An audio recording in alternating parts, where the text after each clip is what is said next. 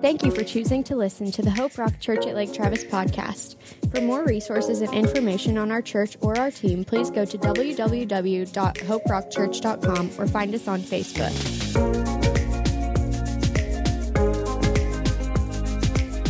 Morning, Hope Rock Church.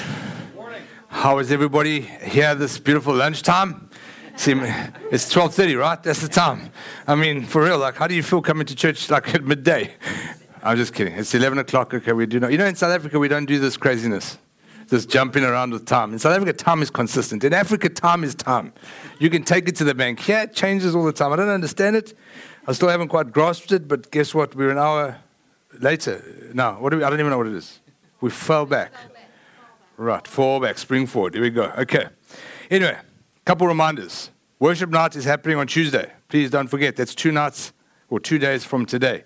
7 p.m. it starts. We have no other ministry happening that night. No prayer meeting. There's going to be no 620 students. There's going to be no 620 sisters. There's going to be no Key Women Bible study. There's going to be no life groups. Everything is shutting down because we all want you to come and worship with us here. So please be at 7 p.m. sharp. We will be taking roll call and registering you here because that's how you get points in the kingdom. I'm just kidding. You know that's a joke, guys. I'm just joking. But seriously, it's an awesome time. Ordination's happening on Sunday as well. As a reminder, we're ordaining 2 new couples onto the team. So the Mills and the Battens, and it's going to be a super great day. If you want to be a part of the actual ordination itself, that's the first service, 9 a.m. And we try and do that at the 9 a.m. service because we try to encourage more people to come to 9 a.m. service because, you guys like to sleep in late. I'm joking. Marcus, who is coming to do the ordination, will be with us for both services. So if you can't make it the first and the second, it's better for you. Come to that one. Marcus is going to preach either way, and we're going to get a great message. It's going to be a great Sunday. And then can I ask the Dittmans, please, the Sims we did in the first meeting, Andrews, Lupita, and the Walters family to please come up here to the front. They're in trouble. Let's give them a hand for being in trouble. Hallelujah. Yes. Just kidding, they're not in trouble. We, in this church, run a course called DNA every third Saturday of the month. The Sunday version is called church. The DNA version happens on a Saturday, and we meet, we get together, and we just get to know each other. It's an opportunity, if you're new to Hope Rock Church, to get to know us a little bit more, understand what makes us tick, what our doctrines are, what we believe, who we are as a team, and it also helps us to get to know you a little bit better. It's very informal, and it's over breakfast tacos. That's not a punt, but we are having one in 2 weeks' time. So just, if you are new and you want to do it, please come do it. In that sort of Saturday morning course, what we do is quite intentionally ask everybody that's going through it to ask God and to pray to see if God wants them planted in this local church. We believe that church is an important commitment in terms of being part of a local community. It's family. It's like being adopted into a family. Miss Ashley just said it this morning. Yes, we're adopted into the kingdom of God, but God puts the lonely into family. And so here we are as this new expanding, ever-expanding family. So this morning we want to pray for them, we want to honor them, and we're going to ask of you a couple of things. I'm going to commit to a couple of things, and they're going to commit to a couple of things. First of all, us as the leadership, elders and deacons, will commit to pray for you, to honor you, to protect you, to look after you as best we can. We are asking that the church, the body, welcomes you into this body by inviting you over for a meal, maybe 2 meals, who knows, getting to know these amazing people if you don't know them already. And then what we're asking of you as you become part of this family is to do the same for us, to pray for us, to honor us, to be friends with everybody in this room, and to protect the integrity of God's kingdom. So that's pretty simple, right? Amen. It's like a marriage. It's like a pretty awesome marriage. Okay, I'm going to pray. Deacons, can you come up? Lay hands on this amazing group of people. And we're going to welcome them into our body. Come on. Who's that? Yeah, okay, we're coming. Yeah, come on, man. Come on. Yes. Huh. So you can see it's a full back day, eh? Father, we thank you for all of these families represented here. We thank you, Lord, that this kingdom is not our kingdom, it's your kingdom. Thank you, Father, that you add to your kingdom and you add to this local church for the advancing of your kingdom. And so I pray, Lord, that you would inspire in each of these families the gifts, the talents, and the community spirit that they have to bring what they've got into this family so we can go out there and change the world. Lord, I pray for their protection. I pray for their families. I pray that you would bless them, Lord, and protect them in all that they do, and that they'd feel welcome and loved in this local church family. In Jesus' name, amen. Woo, let's give them a hand. So after church today, if you haven't met any of these guys, not the deacons, because by now you should know all the deacons, but these new families, you guys can you can be seated now. Thank you. Oh, you can stay here with me. It's pretty awesome. No. If you don't know them yet, and you've never chatted to them, today's the day to do it. There's coffee and tea out there. We want you to make them feel welcome even today. So last week, Sunday, we concluded our modern day Reformation series. I hope that everybody here enjoyed it as much as I did. I certainly found value and always do find value in reminding myself of the solas of the Reformation, those key truths. And this morning, we're going to jump back into our Kingdom Value series. This is the sort of vanilla version of the series. The Kingdom Values around the Reformation were specific to the solas, but we also want to talk about other kingdom values. Because the Reformers came up with some really great truths, but there are some values that we need to hold on to as a church. We've unpacked 3 of them already. In fact, this series will come to an end after one more of these preachers for now. But what we've unpacked so far in our first Sunday of looking at kingdom values was the value of community. So God places us into community. We've just seen a great example of that here in front. God connects and knits the lonely into families. It's important to be a part of a local community because then you are protected, you are shepherded, you are loved. The second thing we looked at was the church, the big C church, the global church, how God connects us into community so that we can be a part of the advancing kingdom. You can't be a part of the big church, the big C church, without being part of a local church. Okay, you can't do it the other way around. You have to be knitted and integrated into the body. But key, the big C church is not defeated. It is victorious. It's not retreating. It's advancing. Okay, we serve a king who is on the throne, not off the throne, not on the side of the throne, not waiting for the throne to be built. He is on the throne, and his name is Jesus Christ. And we are his ambassadors on this earth, and so we need to take the kingdom of God to the world. Not in fear, but in boldness. Right? Amen. And then we looked at maturity. You know, everyone loves that subject. It's my children's favorite topic, maturity. I always say to my kids, you need to mature. I don't know what's happening here. This thing says I'm out of time already. Is it possible? No ways. Maturity, which was a reminder again that we need to grow up to be the people that Jesus wants to come back for. Okay, he is coming back. That's without a shadow of a doubt. But he needs his church to get to the point where he wants to come back, and he's ready for it, for him to come back too. And so that's all of our jobs from today onwards. This morning, we're going to be moving on to a different topic, one of the kingdom values called God's provision. In particular, we're going to look at God's provision and how it relates to us living financially free lives. And so this is the talk about finances, right? We get to do this every so often at this local church. It's the greatest talk of the world. Everyone loves it. I'm not going to apologize for it. Finances are part of God's kingdom, and so there's no need to apologize, right? It's a happy talk. In fact, I was chatting to someone who asked me not to mention their name and said, speaking about finances is a great thing. Why? Because it's not what we want from you, it's what we want for you. Amen? Finances is meant to be a liberating discussion. I feel liberated right now. But let me give you a testimony on that note. So this whole week I was trying to prepare for this preach, and I knew that we were going to preach on finances and have known for some time. And so I was praying and seeking the Lord, and what should I be preaching on? Do I need to get clever and try and make the funny finance preach or whatever? And then the Lord was like, no, last year you preached a series called Rich Towards God. Why don't you just use that? And I was like, no, I don't use my own preachers. That's ridiculous. What will Tony think of me if I preach the same message twice? So I was like, no ways, Lord. I mean, I get it, but I'm going to change it. And so I started to work on it. I changed it. My wife was giving me a hard time from day one. She's like, why are you complicating this? You know, and I was like, no, because that's how it is. You know, the more clever I can seem to you, the more you guys will love me. I'm just bearing my soul here, right? I'm also a human being, okay? So anyway, I did all that. I knew I was going to be out of town on Friday night, so I go out of town, come back Saturday. I think I've got everything waxed. I get home and I start looking at this preach. I'm like, okay, Lord, I've done all the work. And I'm just like, what is this? I didn't even understand what I wrote. Like, honestly, it was confusing me. I was like, man, if I'm confused, bro, like, seriously, I'm going to confuse everyone. And then I just felt that gentle nudge again, saying, why don't you just go back to what you preached? And so here I am eating humble pie. And I want to ask all of you that are old hands at Hope Rock, if you've heard some of this stuff before, it's good. God wants to clearly remind you and me of something. If you are new to Hope Rock Church, well, God wants us to hear something fresh today. So that's how it's going to be. Speaking of finances is difficult. Let's not beat around the bush. It's difficult because it challenges our hearts. Right? Our hearts are very good at being selfish and greedy. Right? That's who we are in our sinful human flesh. That's how the enemy of the world wants us to operate. It's also difficult because it starts to deal with things that we worship. In particular, the tendency that we have to worship other things apart from God. John Calvin said that the human heart is an idol factory, essentially. He said it's a forge of idols in the mind, effectively saying that we as humanity love to cling on to things that are really going to provide us security and comfort and peace. And those things become the idols in our lives. And it can happen so quickly. I want to be very clear. It's not like we wake up in the morning saying, Lord, I need another idol.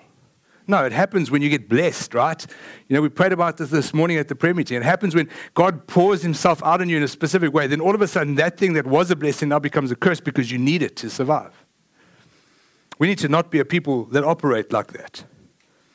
You see, John Calvin knew that given the opportunity, we would make things idols. Last week, Sunday, we spoke about this briefly when we looked at Sola Deo Gloria and how everything we do is meant to be for the glory of God. And so if you examine your heart and you see that anything's on the throne, the quickest way of defining it is, does this thing bring glory to God or does it bring glory to me? That's how I found quite helpful to look at areas in my life. One of the most prolific idols we face today, and one that controls everything that we do in most of our lives, is money. Now, I want to be clear. Money is an inanimate object. It has no powers in it. It's not like some Satanist in the Federal Reserve prays over every dollar bill and says, yes, go out there. This is the demon of the world. It's going to destroy everyone. Money is just a trading currency, like fruit was back then, or shells, or whatever the stuff that they used to transact before anything. Gold, diamonds, shells, bitcoins, right? All of those things are just transactional items. There are no good things in it. They're just inanimate. So money is not the problem here. Our hearts are, right? In addition, I want to say this, because a lot of time we've taught about money, and people tend to think that the more wealthier you are, the more evil you are. If you're wealthy, then you must be going to hell, right? Didn't Jesus say that? He said that it's impossible for rich people to ever go to heaven. No, he didn't say that.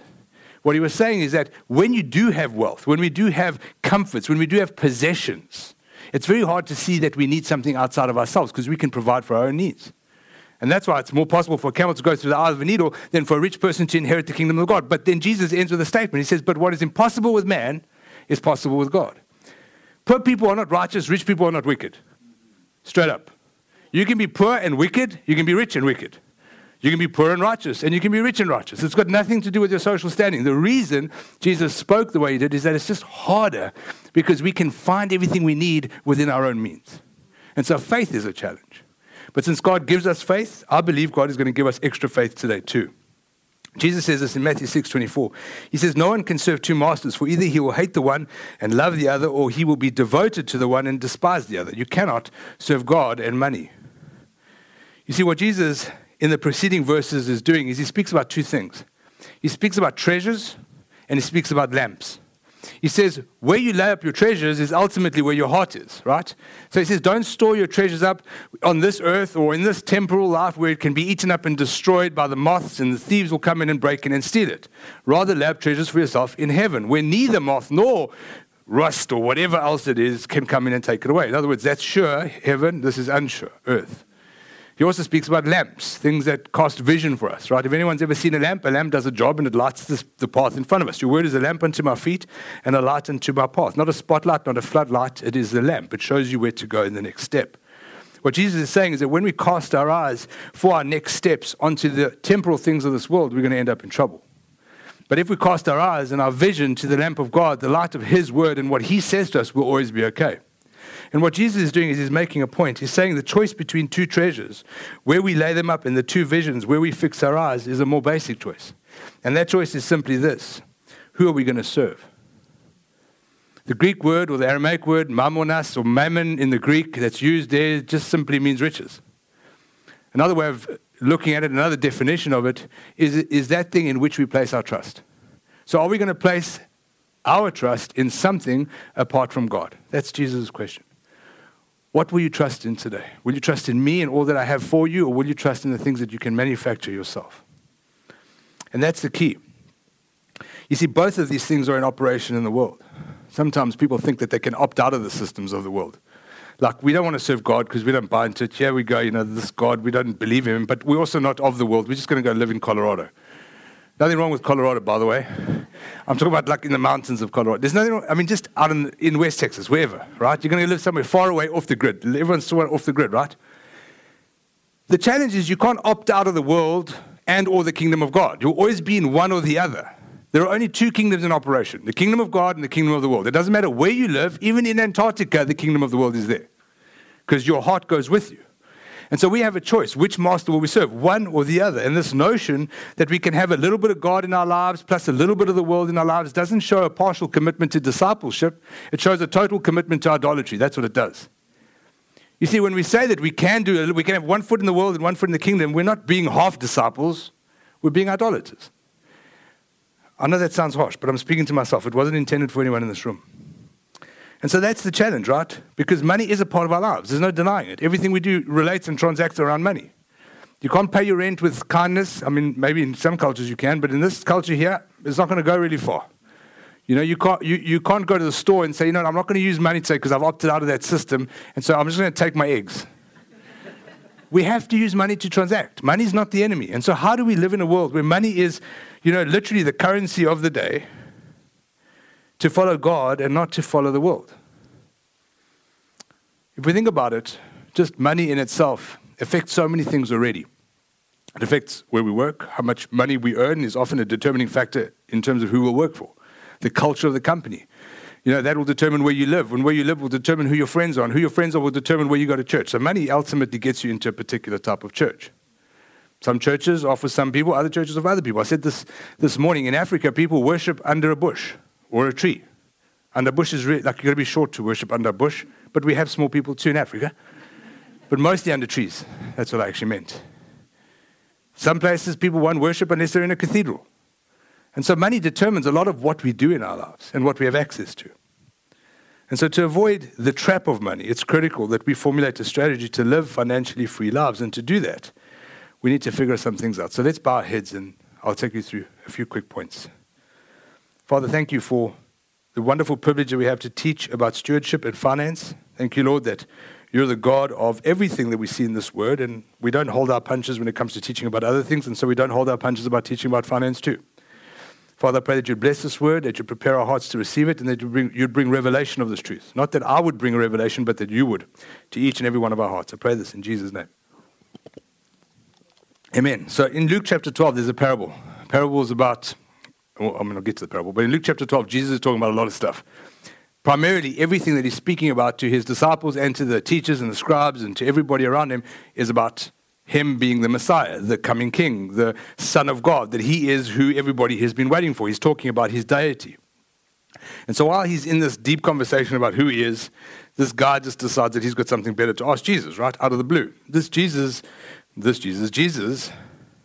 was a master of interruptions, let me tell you.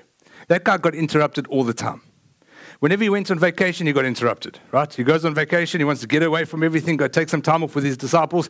5,000 people show up. Right? And then he's got to feed them. Not just like say hello to him. He's got to feed them. And then they want more of him. Then they follow him everywhere he goes. They wake up in the morning. He's gone. They get into their boats. They follow him everywhere. Jesus is interrupted wherever he goes. And he's interrupted again. But what's interesting about this interruption is it shows how our human hearts are so fickle. Here's Jesus, the Son of God, speaking about his deity, right? Talking about how amazing he is, because he is. He's God. And this guy misses it all. And he says, hang on, just stop there for a second. I need you to help me with a problem. Here's my problem. My brother doesn't want to give me my inheritance. And so I get that you God, that's amazing, wonderful, but I need my money. Jesus doesn't, rebuke him really directly. He does respond with this parable. And it says this in Luke 12, verse 15. And he said to him, take care and be on your guard against all covetousness, for one's life does not consist in the abundance of his possessions. And he told him a parable, saying, the land of a rich man produced plentifully. And he thought to himself, what shall I do? For I have nowhere to store my crops. And he said, I will do this. I will tear down my barns and build larger barns. And there I'll store all my grain and all my goods. And I will say to myself, soul, you have ample goods laid up for many years. Relax, eat, drink, and be merry. But God said to him, fool, this night your soul is required of you. And the things you have prepared, whose will they be? Man, it's pretty warm in this place, right? Does anyone else feel warm? Charlie feels cold. I feel not cold, not warm. You're hot. Can we let's crank it up, guys. Minus 16, right, Ashley? I don't know. Well, yeah, so Lindsay, just push that. Yeah, there we go. Thanks, guys. Sorry, I think it's this flannel stuff as well. Every time it comes to this time of the year, it gets hot because it's not really cold. And it's not really hot. Man, that was the devil trying to distract me. So here we have a man, who's building these barns. He's a rich man. The Bible says clearly he was rich. He wasn't poor and came into riches. He was rich to start off with. Now God has made him more rich. But he has a problem. His problem is, what does he do with all this money? Where does he put it? Which bank does he go to? How does he deposit it? In his case, it was bonds. In our case, it would be a vault. Build a bigger vault. We need more money, more space, or we need banks that can look after us with all these cool gimmicks that they sell us. But instead of intelligent, God doesn't say to this man, well done, you're very astute, you're a great financial planner, you've been planning ahead, I'm so proud of you, it's amazing. He says, no, you're a fool. And we have to ask the question, why does God call him a fool? You see, this man's a fool because he lost sight of the fact that his life was never in his control. None of us today can guarantee what's going to happen tomorrow. In fact, none of us here can even guarantee that we'll be alive tomorrow. That's just the reality. We don't know. What we've learned in the last 2 years is life is uncertain. We should have known this before, but if anything, we've seen it more and more now. And so we don't know what's going to happen tomorrow. Here was this man making all these plans about the future that he was going to have when God said to him, today your soul will be required of you. He's a fool because in building these bonds, he neglected to build more important spiritual bonds. You see, he was building bonds on this earth, but I have never seen anyone take what they have here to the kingdom, right? God does, however, tell us how to build our inheritance in his kingdom. And what we do is we live our lives for Christ. By living our lives for Christ means that one day when we're in eternity, we will receive all the blessings and all the inheritance that he's got stored up for us. So which side of eternity are we building our faith in? Is it this side of eternity or that side? That'll change your whole life. If you live for the eternity to come, then you'll always be a kingdom-minded people. But if we're content in big bonds and big bank balances and big vaults, now there's nothing wrong, please again, there's nothing wrong with having a big bank balance. But if you're content with this side of eternity, we're missing something. And finally, he's a fool because the only person that ever mattered to this man was himself. You know, he could have easily have thought to himself, the Lord has blessed me in abundance. I was rich to start with, now I'm double rich. What is it, Lord, that you would have me do with the things that you've given me? Who needs it? What can I do with it? I can't possibly use it in my lifetime. How can I steward what you've given me to see your kingdom advance? He doesn't think about that. He thinks about himself. And that's one of the side effects of money, right? If we make it our master, it makes us selfish. It makes us greedy. We've all been there at times. We've all done this, I'm sure. I know I have. Personally, I've been there. I've been there where I have not been as generous to God as I should have been, or not as generous to people as I should have been. And so how do we avoid being fools, and how do we avoid becoming selfish and greedy? Well, Luke, in chapter 12, verse 21, Jesus gives us a very clear answer. He says, so is the one, a fool, who lays up treasures for himself and is not rich towards God. So this is the ultimate statement. Fools are people who lay up treasures for themselves and are not rich towards God. If we had to repurpose this verse really quickly to something that we could live by, we could say this: the wise man or woman are the ones that choose not to lay up treasures for themselves selfishly or greedily, nor find comfort in things that are temporary, but rather choose to be rich towards God in their time, their thoughts, their actions, and their giving. So that's the positive spin on what Jesus was saying. That's how we need to live our lives. In other words, what this is telling us is that for us to live our lives in a financially free way, we need to frame our view of finances around God and not God around our view of finances. To live financially free lives means that we live a life that is 100% focused on Him and living out our call for the kingdom, whatever that means. And for each of us, it's different. That's the key. There is no cookie-cutter approach here. Every one of us have got different calls, different missions on this earth, different people to reach. And God will resource you differently to do that. For some people, the resourcing is in literal money. For others, it's in time. For others, it's in talents. And a combination of all of them, right?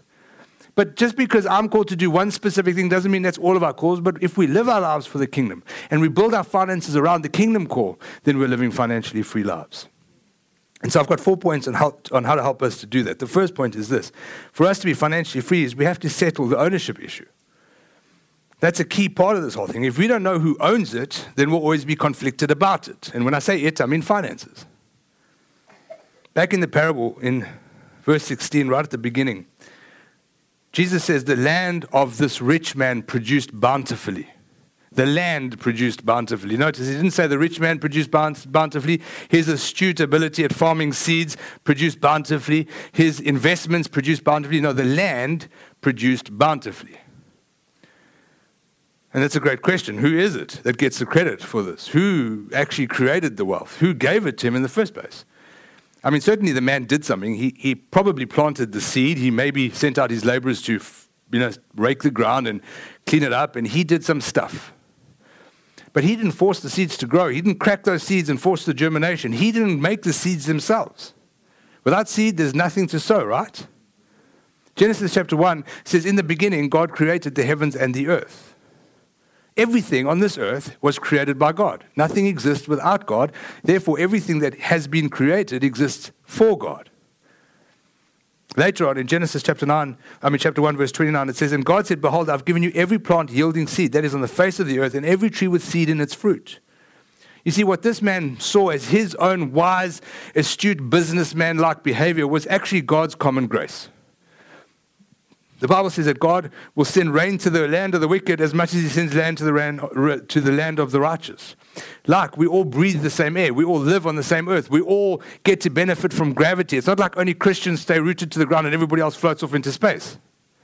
We all get these common things on this earth. God put them in place. This man benefited from them. The rain was God's idea, not his idea. But he wants it all about to be himself. And we do the same. We live our lives, honestly, always thinking that the stuff that we have belongs to us, and it's our stuff. You know, I love going to the movies, and for those of you that heard this analogy this morning, forgive me, but I love going to the cinema, not so much since COVID, just because I think the movies are terrible now. But I really like going to the movies and getting popcorn and eating stuff. It's really fun to go with little children, as many as possible, because that's always exciting, to look after everyone and make sure they're not grabbing everything and throwing popcorn at everyone in the movie house. That's my favorite time. I'm just kidding. But what I am saying to you is when you do go to the movies with kids, inevitably you're going to buy stuff, okay, from the concession stand, which is very expensive, by the way. You buy popcorn and sweets and gummies and all these clever combos. Arabella's a candy nut. She likes the candy stuff, not popcorn. But she wants popcorn, but she doesn't like it. But she needs it to feel complete. So she gets her popcorn, I get my popcorn, and she gets her candy, and I get my soda. And we go inside, watch the thing, and they make the trailers 4 hours long. So by the time the trailers end, you finished your popcorn already, right? And so I know she's not going to eat her popcorn. I want to eat her popcorn. And she starts to smack my hand. She's like, no, that's my popcorn. I got that popcorn. And it's how we treat God, right? God gives us our popcorn, but we want to hold on to our popcorn. Sam's laughing. Do you feel like some popcorn now, Sam? Okay, good job. Next time we'll serve popcorn. The second thing we have to understand is why giving is even necessary. God's not in heaven today stressing about how he's going to pay for the eternal bank accounts. He's not stressed about how the sun will rotate on its axis if he doesn't get finances from us to top up the prepaid meter in his house. God doesn't need our money. He literally doesn't need it. In fact, in Psalm 50, it says this, if I were hungry, I wouldn't even tell you. That's God speaking to us. If I was hungry, you would be the last people on the face of the earth I went to. Why? Because you can't do anything for me. He goes on to say this, for the world and its fullness are mine. Everything in this earth is mine. I don't need you. You need me. Do I eat the flesh of bulls and drink the blood of goats? Now we're getting to the point why giving is necessary. It's interesting that God doesn't eat the flesh of bulls nor drink the blood of goats. That's a rhetorical question in case you're wondering. Yet he commands sacrifice. In this context here, in the Psalms, they were under the law, and you had to bring your sacrifice to atone for your sins. They burnt the sacrifice on the altar. The incense went up, or the smell of the sacrifice went up to God and was a pleasing aroma, but he didn't eat it. He didn't need it. And it shows us something key. You see, we give to God because in that moment, it's a sacrificial act of worship. Every time we give to God and we sow into the kingdom, what we're doing is circumcising our hearts and saying, Lord, you are more important to me than the finances I have, than the material possessions that I have, because ultimately without you, there would be none of them. Robert Morris puts it this way. He says, God didn't create giving for his sake. He created the principle of giving for our sakes. Giving more than anything else works selfishness and greed out of our hearts. The third point, to become financially free, is we have to understand what happens when we give, because a number of things do happen.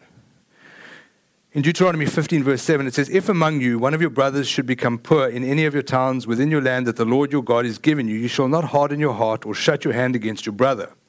But you shall open your hand to him and lend him sufficient for his need, whatever it may be.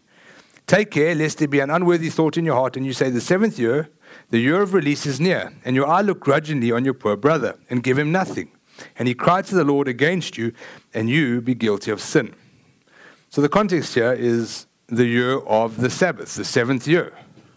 The Bible commanded, or the law commanded, that every 7 years you would leave a portion of your land fallow. You wouldn't farm it. Okay? In other words, you could do with the money that you could generate from it, but you weren't supposed to use it. Because again, you were saying, Lord, it's fine, I'll be short this year, but you will make up the difference. In addition, it was a year when you forgave debts, the year of remission. If anybody owed you money, you would cancel that debt. And then every 7 times 7 years, which was the 50th year, it would be called the year of Jubilee. Okay, which means even your property that you were renting or you had sold could effectively come back to you. Amazing times. I wish it worked like that these days, right? It doesn't work like that anymore. The point being, and what the author, or what Moses wants us to understand, is that if it comes to the 7th year, and just before that, the 6th year, some of your brothers say, listen, I desperately need money to, put my kid through, some type of medical treatment. You shouldn't think to yourself, actually, I'm not going to give money to them because next year the debt will be cancelled. You see, when we give, the first thing it does is it deals with our wicked hearts. Because what the text tells us here is that when we operate like that, when we give in the expectation that we might not be given back anything of it, it says you be guilty of sin. Giving deals with sin. It actually takes sin out of our hearts and it gives it back to the enemy of the world because it's countercultural. It's counter and contrary to our human nature. And so we're becoming more Christ-like. The second thing that it does is it deals with the selfishness of our hearts. When we give, we always are giving generally because we love God and we want to serve Him. But there are times where sometimes we think in our minds, maybe I'm giving to get. Some churches have preached this message for many years and told people that the more you give, the more God's going to give you. Shaken up, pressed together to overflowing, right? The challenge is the context of that particular scripture has got nothing to do with giving. It's got to do with forgiving people and loving people in your interpersonal relationships. It's got to do with don't judge people. Don't look at the speck in your neighbor's eye. Look at the plank in your own eye. That's the context of that whole shaken down, pressed together to overflowing. It's about forgiveness. Give more forgiveness, give more love, become more Christ-like. God will give you more. Not give more to God so that I can keep Italian and say, Lord, guess what? You owe me big time, man. Oof, this month's going to be a harvest. I'm not saying God doesn't do it. I'm saying all of this to you to say the spiritual principle of sowing and reaping exists. Everybody in the world benefits from it, not just believers. Okay, we see it in operation all around us.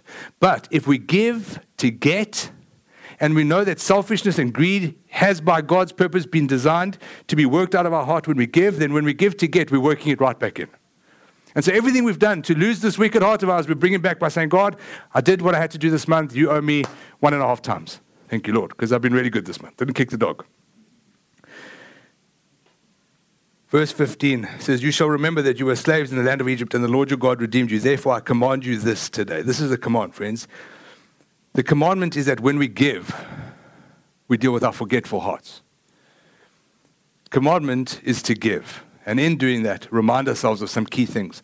In this context, this nation had not too long ago just come out of Egypt. Bondage, slavery, persecution.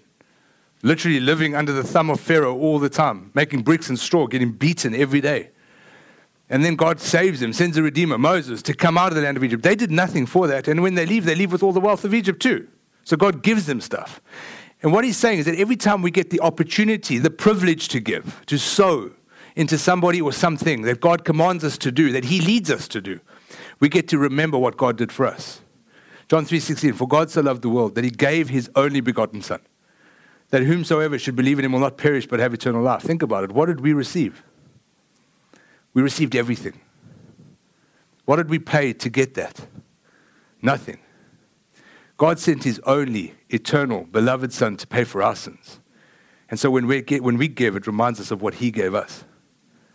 Ephesians 2 says, but God, being rich in mercy because of his great love with which he loved us, even when we were dead in our trespasses, made us alive together with Christ or in Christ. You know what's amazing about that? Is God saved us in the moment where we could never pay him back. God doesn't save people that are saved already. Jesus didn't die for the perfect. We've all heard that, right? He died for the sinners. Why? Because sinners have got nothing to offer God. We had nothing to offer him then, and guess what? Even today we have nothing to offer him. We get to partner with him.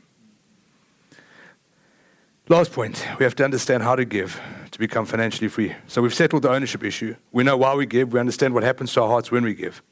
But now we have to practically give. And so there's two main ways we give in church, in this local church. It's either cash or credit. I'm just joking. That's not.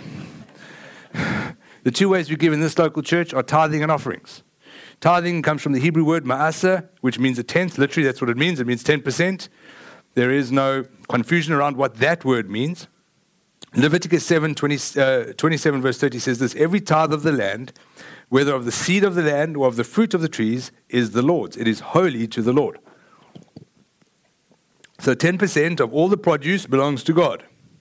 In ancient Israel, they kept animals or they farmed fruit. That was their mechanism of trade. And so what it says is that all of that, whatever is produced, 10% goes back to God.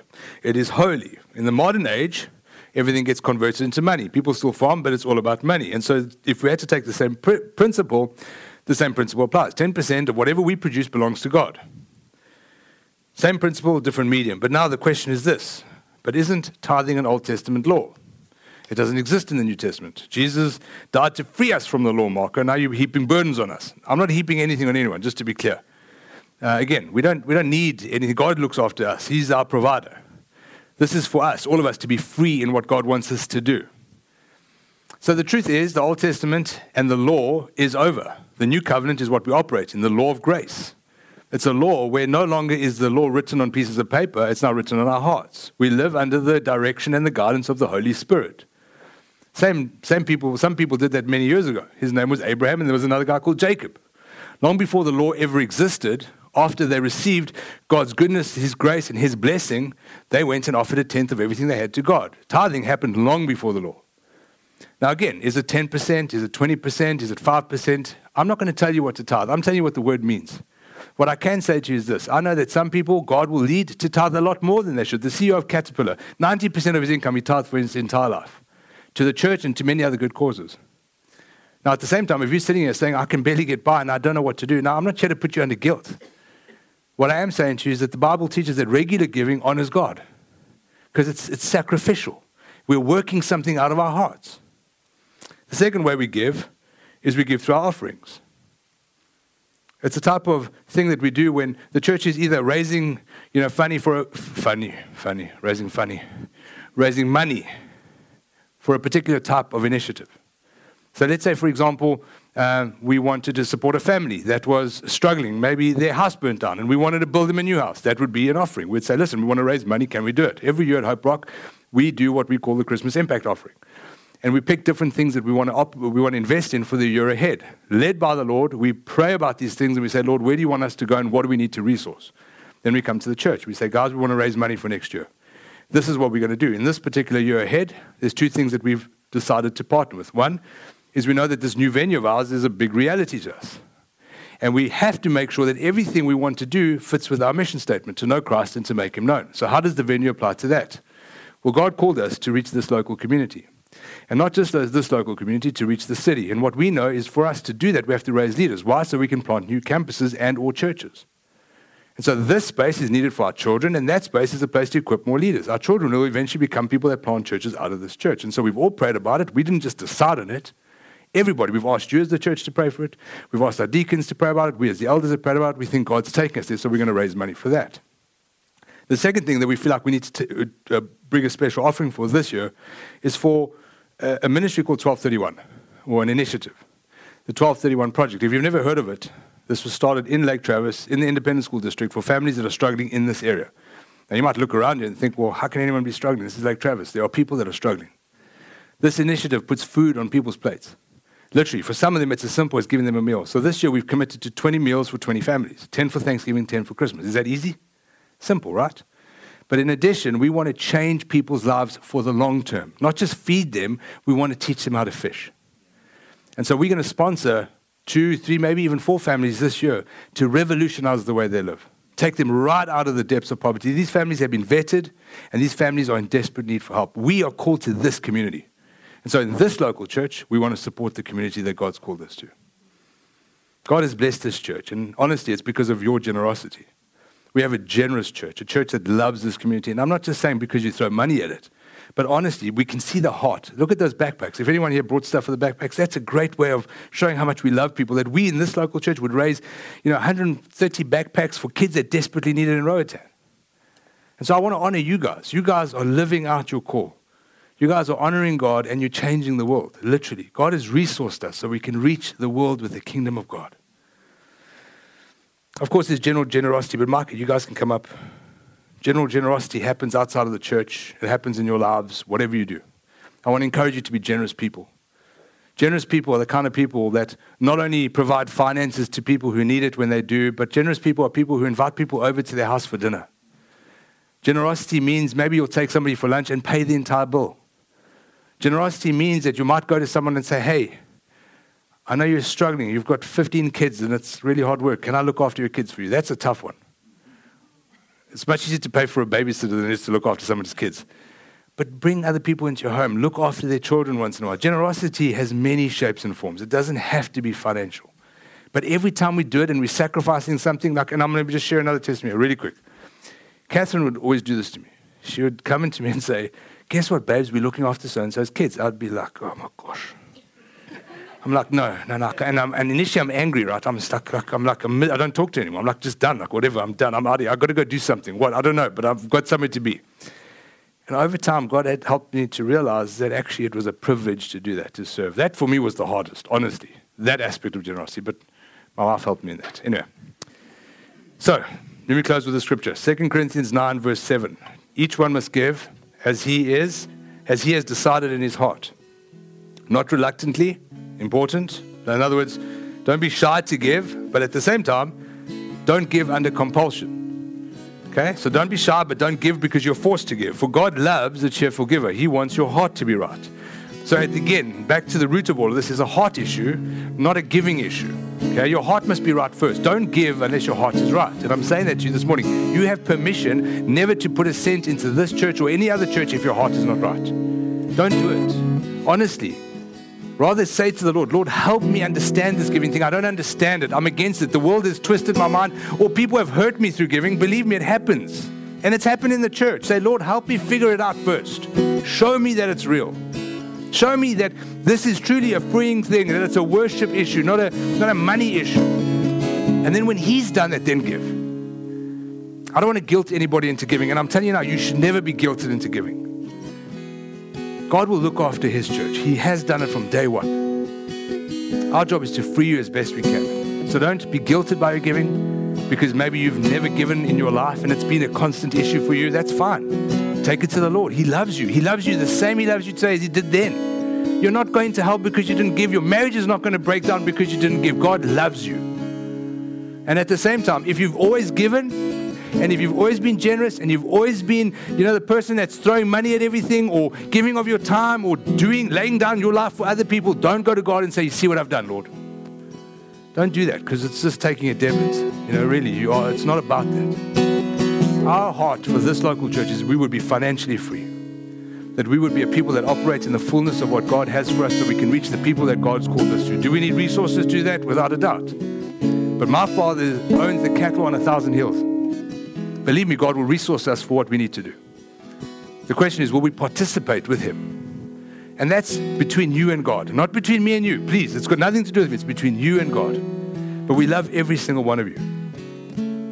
When we live financially free, it frames our lives around God and not God around our lives. It sets the tone for how we do life and ministry. And it deals with some of the most harmful sins in our heart, the sins of wickedness, the sins of covetousness, the sins of greed, the sins of selfishness. Jim Elliot said that he is no fool who gives what he cannot keep to gain that which he cannot lose. If only the rich man knew that. If only he knew that the barns weren't important, that he could give them all away. I bet you if he could go back, he would change it all. It's interesting, many people on their deathbed, mighty, like even some people in the kingdom, and I'm not going to mention names, but mighty men who changed people's lives, millions of people, brought them to salvation on their deathbeds, often look back on their lives with regret because they made it about the things that they were doing for God instead of spending time with God and their family. Now, I'm saying that to you this morning because I don't want anyone to be trapped in this. This is not a production mentality. There's no winners and losers here. It's a heart issue, and it's about worship. I feel like this morning God wants to break strongholds. Thank you for listening to the Hope Rock Church at Lake Travis podcast. We are a church that is passionate about knowing Christ and making Him known in our city, the nation, and the ends of the earth. For more information on who we are, please go to www.hoperockchurch.com or find us on Facebook.